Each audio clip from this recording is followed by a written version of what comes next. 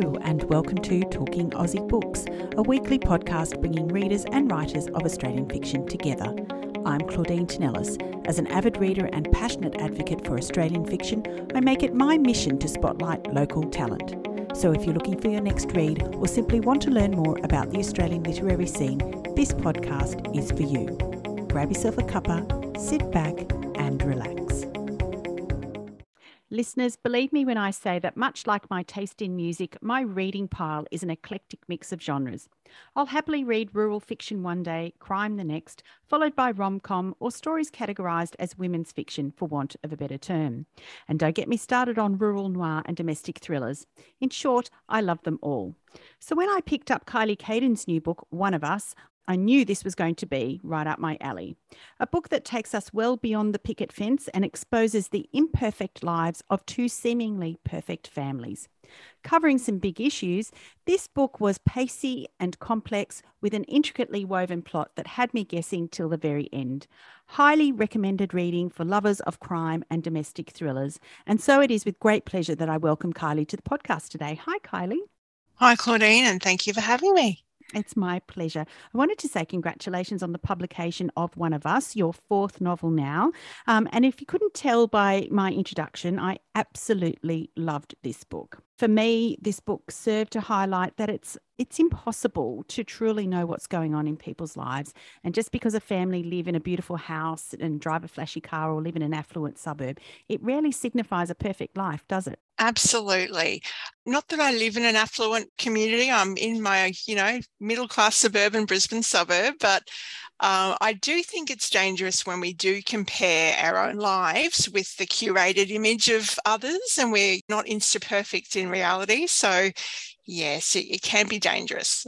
So, Kylie, can you tell me more about this terrific story and what inspired you to write it? Well, it starts behind, the tall hedges of a gated community, as you said. It begins with a scene of a man bleeding out in his fancy mansion and his wife looking on.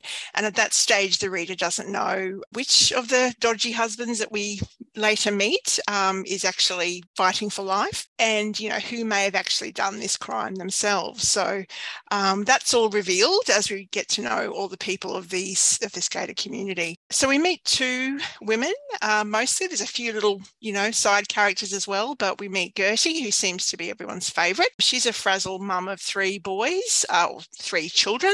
They've got their own quirks. One only eats white food and one can't sit still, and, a few other things going on.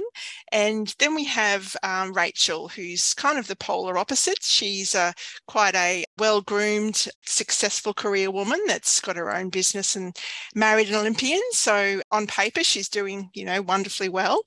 And yes, their lives intertwine when they bond over the disaster that are their marriages. And they find that even though they're quite different, they have some similarities. So their friendship develops as we unravel some of the secrets that sort of are revealed in this little community.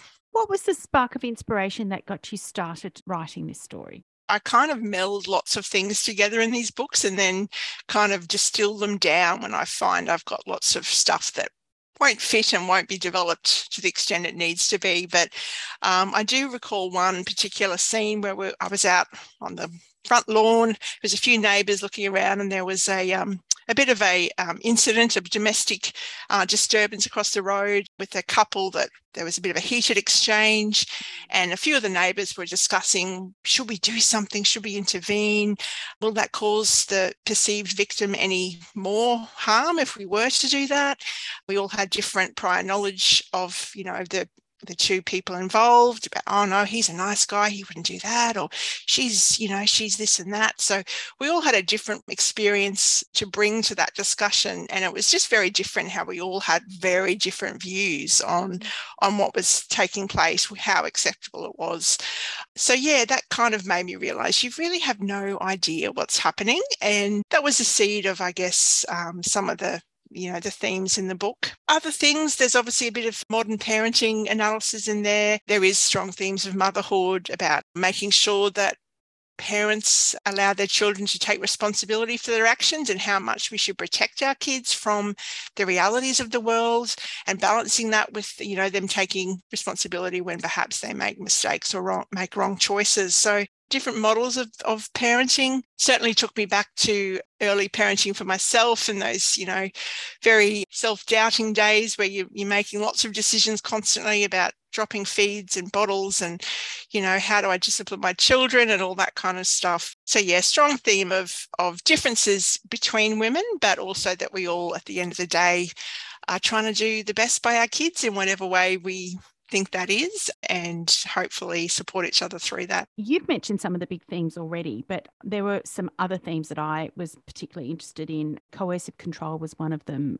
and also narcissism and sexual predators. Kylie, tell me, why were these themes that you wanted to explore in the context of this book? There's basically just a bit of an emergency, I think, in this country with the amount of gender-based violence that we see and don't see. A lot of it isn't on the news. It's not seen as palatable.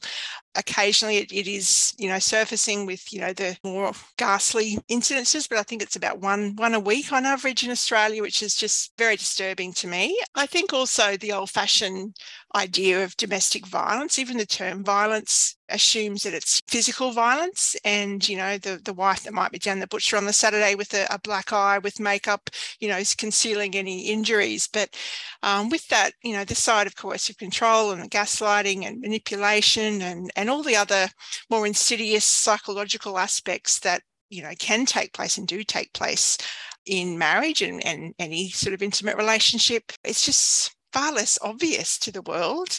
It's more insidious. It often can be more dangerous, and I think the victims can often feel a lot more alone because it's not something you talk about.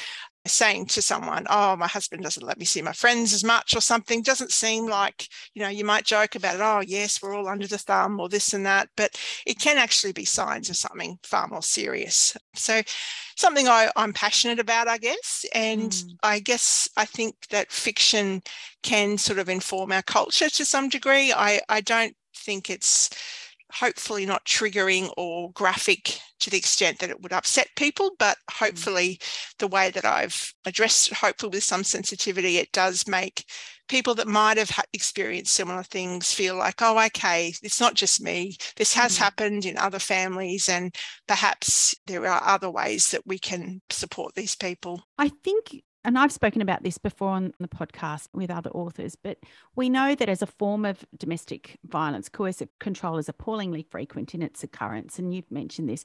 And people often believe that it only happens to certain women and to a lesser extent certain men, but it's incredibly common. And in this book, we essentially have two women who have cause to examine their lives and determine whether they're better off with their husbands in their lives or not. And unsurprisingly, the woman, Rachel, she could easily walk away from her marriage. She was the one that was financially able to, but she was the one that felt the most guilt and who kept making excuses for what was happening.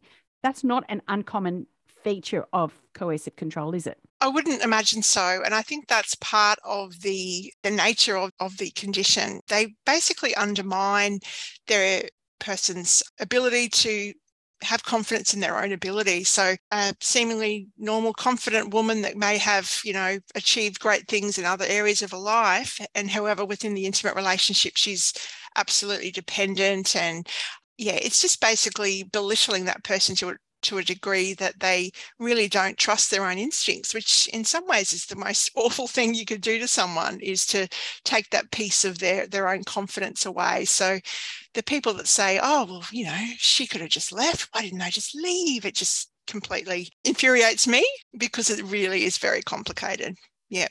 Yeah, complicated, I think, is exactly the way to describe it. But I guess what I marveled about in this story was how realistic Rachel's behavior was in terms of the way she explained away the things that were happening, the things that her husband was doing to her, how she rationalized it not only to herself but to others. And it was almost chilling the way that she was blinded by him. So I wanted to ask you, Kylie, how did you get inside Rachel's head? Thankfully, it's not through personal experience. I'm really chuffed to hear that, because I did try my best to paint that picture, I guess, in a realistic way without it being too in your face. And I do have a psychology background, so I do have a little bit of insight into the cycle of violence in domestic settings.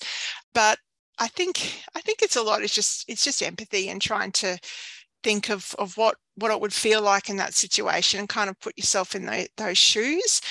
Underneath, we all do want, we do want to stay usually with our husband and the father of our children. It's usually easier and more palatable to society to stay. You're seen as a failure if you divorce in many settings, as if, you couldn't keep a man, or, what was wrong with her, and that sort of thing, which is completely unfair.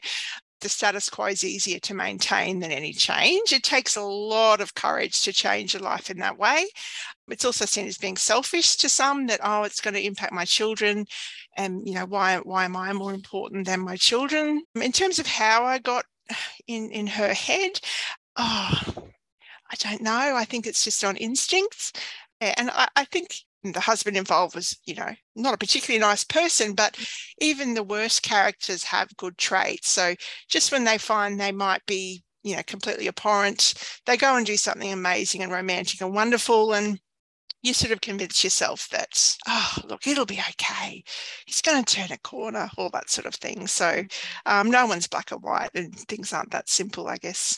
Yeah. Now, you mentioned it earlier, Kylie, but one of the big themes in this book was motherhood. The idea that particularly appealed to me in this book was, well, not necessarily appealed to me, but resonated with me, was the idea that children are extensions of and reflections of their mothers in many ways. It explored the guilt that we mothers often feel when our children behave badly or do things we don't expect. So I wondered if you could tell me about this and why you wanted to explore it in the context of this novel. I have 3 boys that are very spirited. I love them to death. I do anything for them. They have turning out to be absolutely beautiful young men, but they have driven me, to grey hairs here. Very spirited, very boisterous, very strong-minded. And it is so easy as a mum to almost see that as you said, an extension of your own behaviour. You created them, you're raising them. Who else is it to blame here other than, the person most involved in their life? So I think that's why it's so emotional and so difficult, because every decision about should I allow them so much screen time or whatever the current crisis might be, all seems to reflect back, well, this is only a small thing, but what if all these small things create who this person is, which is kind of important to raise a good community-minded person that's hopefully not going to end up in jail or, somehow not a good person. So that's always been important to me. I'm very sensitive to what others feel. Like, I'm always the mum in the shop saying, get out of the way of the lady with the wheelchair and don't touch all the things. Someone will have to clean that, and all those sort of silly things, because I feel like, well, I wouldn't do that, and I don't want to be responsible for that person having some negativity. So I think it's hard to let go and say, look, this is an independent being. You can try your best, but they're their own person, and just like we can't really be responsible or take any credit for their good things, because it's about them. And the same way that if they do something not so good, that was their choice. They have free will, and we can just try and guide them in the right direction. I have friends that have perfect angel children that would sit politely next to them at the cafe and do their colouring in, whereas my kids would be off trying to find the fire extinguisher to try and create a scene. And I'd be like, oh, what am I doing wrong that my children aren't, beautiful angels? And I think I just realised after a while, look, you get what you get and you don't get upset, and, they've ended up lovely kids. So yes, one of the key parts, I think, of motherhood that is quite hard to let go of, that they are not you, they are, their own person, and you should let them be themselves. Yes, so true and so well said. Kylie, I think I told you before we started recording that Gertie was my favourite. She was just such a wonderful character. And I feel much like Gertie in many ways, and I've said this to my children on occasion. Maybe it's a form of emotional blackmail, I'm not sure. But Gertie says that she made her children from scratch. And the overwhelming sense of love and the need to protect that comes with growing a human is so powerful, isn't it? Absolutely. No disrespect to dads. My kids have got a great dad and they serve a very good, purpose in a child's life, but they're not mums. They're not very good at being mums. They're great at being dads, and having experienced it 3 times, it is, just an overwhelming experience, and you do, I think, lose yourself into that role. And I think that's sort of another theme in the book, is about trying to keep hold of an aspect of yourself that's not related to being a mum or your job or a wife, is actually who are you without those things. And we should all have hopefully a strong sense of self without those things, so that when our kids grow up, or if our husband leaves us, or, what other things change in our life, we've still got us at the end. And I think it's really important to try and maintain that sense of self. And I think Gertie and Rachel both lost that for different reasons in their marriages when, having kids. And you do get so busy with kids and motherhood, there's just not a lot of time left for yourself. So, yeah, I think it's important to maintain that little cornerstone part of yourself when you have such overwhelming experiences. So, Kylie, the novel is set in Sydney in this exclusive fictional residential gated community called Apple Tree Creek. I wondered, did you have a specific place in mind when you were writing this novel? Not really, and I'm a Brisbane girl. So yes, hopefully you don't look too much into the street names or how long it took to get to a certain place, because I don't think Google Maps is that good. Because the community I wanted that sense of claustrophobia in a gated community. I wanted that tin can, I think they call it, approach, where basically everyone on the train is a suspect in the murder, like, Agatha Christie or something. So it was all to me about the estate. So who was in there, what they were like. They're all in each other's pockets about things. No one could come in and out without a fob, and, there's these, high walls to keep them all in. So I probably neglected the whole where it was geographically. It didn't matter too much. It just had to be affluent enough to have some very elusive clients, I suppose. That's how it began, I guess, being in Sydney. Fair enough. So what other research did you have to do to bring this story to the page? It feels like so long ago, Claudine. I'm sure it was long ago. I've just literally handed in my edit for the next novel, and those characters, I could tell you everything about them. and now I'm like, oh, this one, it's the wrong book. That's that book. There was certainly a lot about psychological effects of certain things in marriages. A lot of it, I'm pretty time poor, so I don't actually take on things like historical fiction or complex forensic scenes, because I'm scared I'll get it wrong.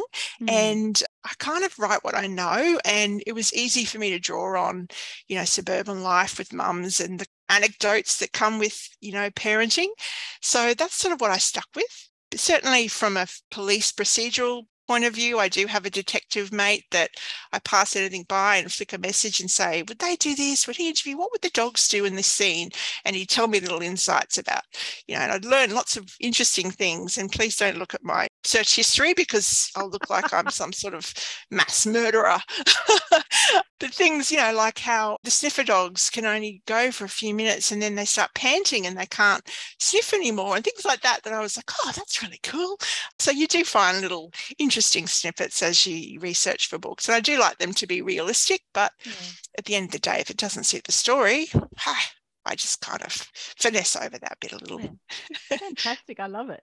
Kylie, if there was one thing that you'd like readers to take away from this novel, what would it be? I think I would like women particularly to feel like they're not alone if they're dealing with some complex situations, to feel a bit more empowered.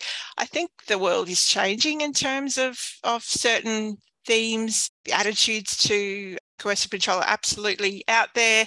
And I would hope that they would feel a little bit less alone and able to deal with whatever might come their way. Kylie, you might know that there are a lot of writers who listen to this podcast, and I wondered, given all of your experiences, if you had any tips or advice to offer aspiring authors out there. I've learnt so much, and I feel like I haven't even started. I'm just starting my 6th book. I've just finished the 5th, and I still feel like I don't have a clue what I'm up to be honest. I am getting there, but I've learnt something with every book. I think the first couple I learnt to write in scenes and to make sure I didn't have too much exposition, and I kept the majority of the chapter in that active voice. I've learned about editing and how horrible it is, but how important it is to, especially having edits that are specific. So do an edit with, I'm going to just check all my verbs are strong this one, and not just randomly read, because I think you sort of after a while read on cache memory and you're like, yeah, and this happens and he does that, and yeah, this is all great. And you actually go, nah, I'm actually just going to look for tense or what have you. And then you really do realize, oh, look at this, look at that. I'm a big fan of the draw treatment, where you literally just leave it for a week or two and just don't look, because what you thought looked, or, like genius, you come back a couple of weeks later and go, oh, what was I thinking there? So fresh eyes is certainly a very valuable thing to have. And at the end, just be yourself and don't try and emulate your favorite authors or try and get the thesaurus out to have all these big, cool words. I think you just need to be authentically yourself, because only you can write your book your way. And that's what isn't in the world is your story. So to have confidence in yourself, and also don't be afraid to break some rules. I think it's a creative process. It's not meant to be science where you have to stick to this and that. So if you want to flip to third person for a chapter because that suits the story, I'm a big advocate for just doing it. If there's a point to it and it makes the story better and your publisher lets you do it, do what you think it needs to be, the story needs to be. Thank you so much for sharing. That's wonderful advice. You're welcome. Kylie, if listeners wanted to learn more about you and your books, where can they find you? We've all got a website, kyliecaden.com.au, or I'm on Facebook, or, I think I avoid Twitter. Sometimes I feel it's a little bit antsy. You won't find me there very often, but Instagram and I'm always around. Kylie, One of Us was a gripping, insightful look at modern life and the many issues we face as women and mothers in today's society. It was a fabulous read. Thank you for joining me on Talking Aussie Books today. You're more than welcome, Claudine, and thank you so much. That's a wrap, folks. If you enjoyed this podcast episode, please drop me a line via my webpage at claudinetinellis.com, via Instagram, Facebook or Twitter. Alternatively, consider leaving a review on Apple Podcasts, Spotify or Google Podcasts. Until next time, happy reading.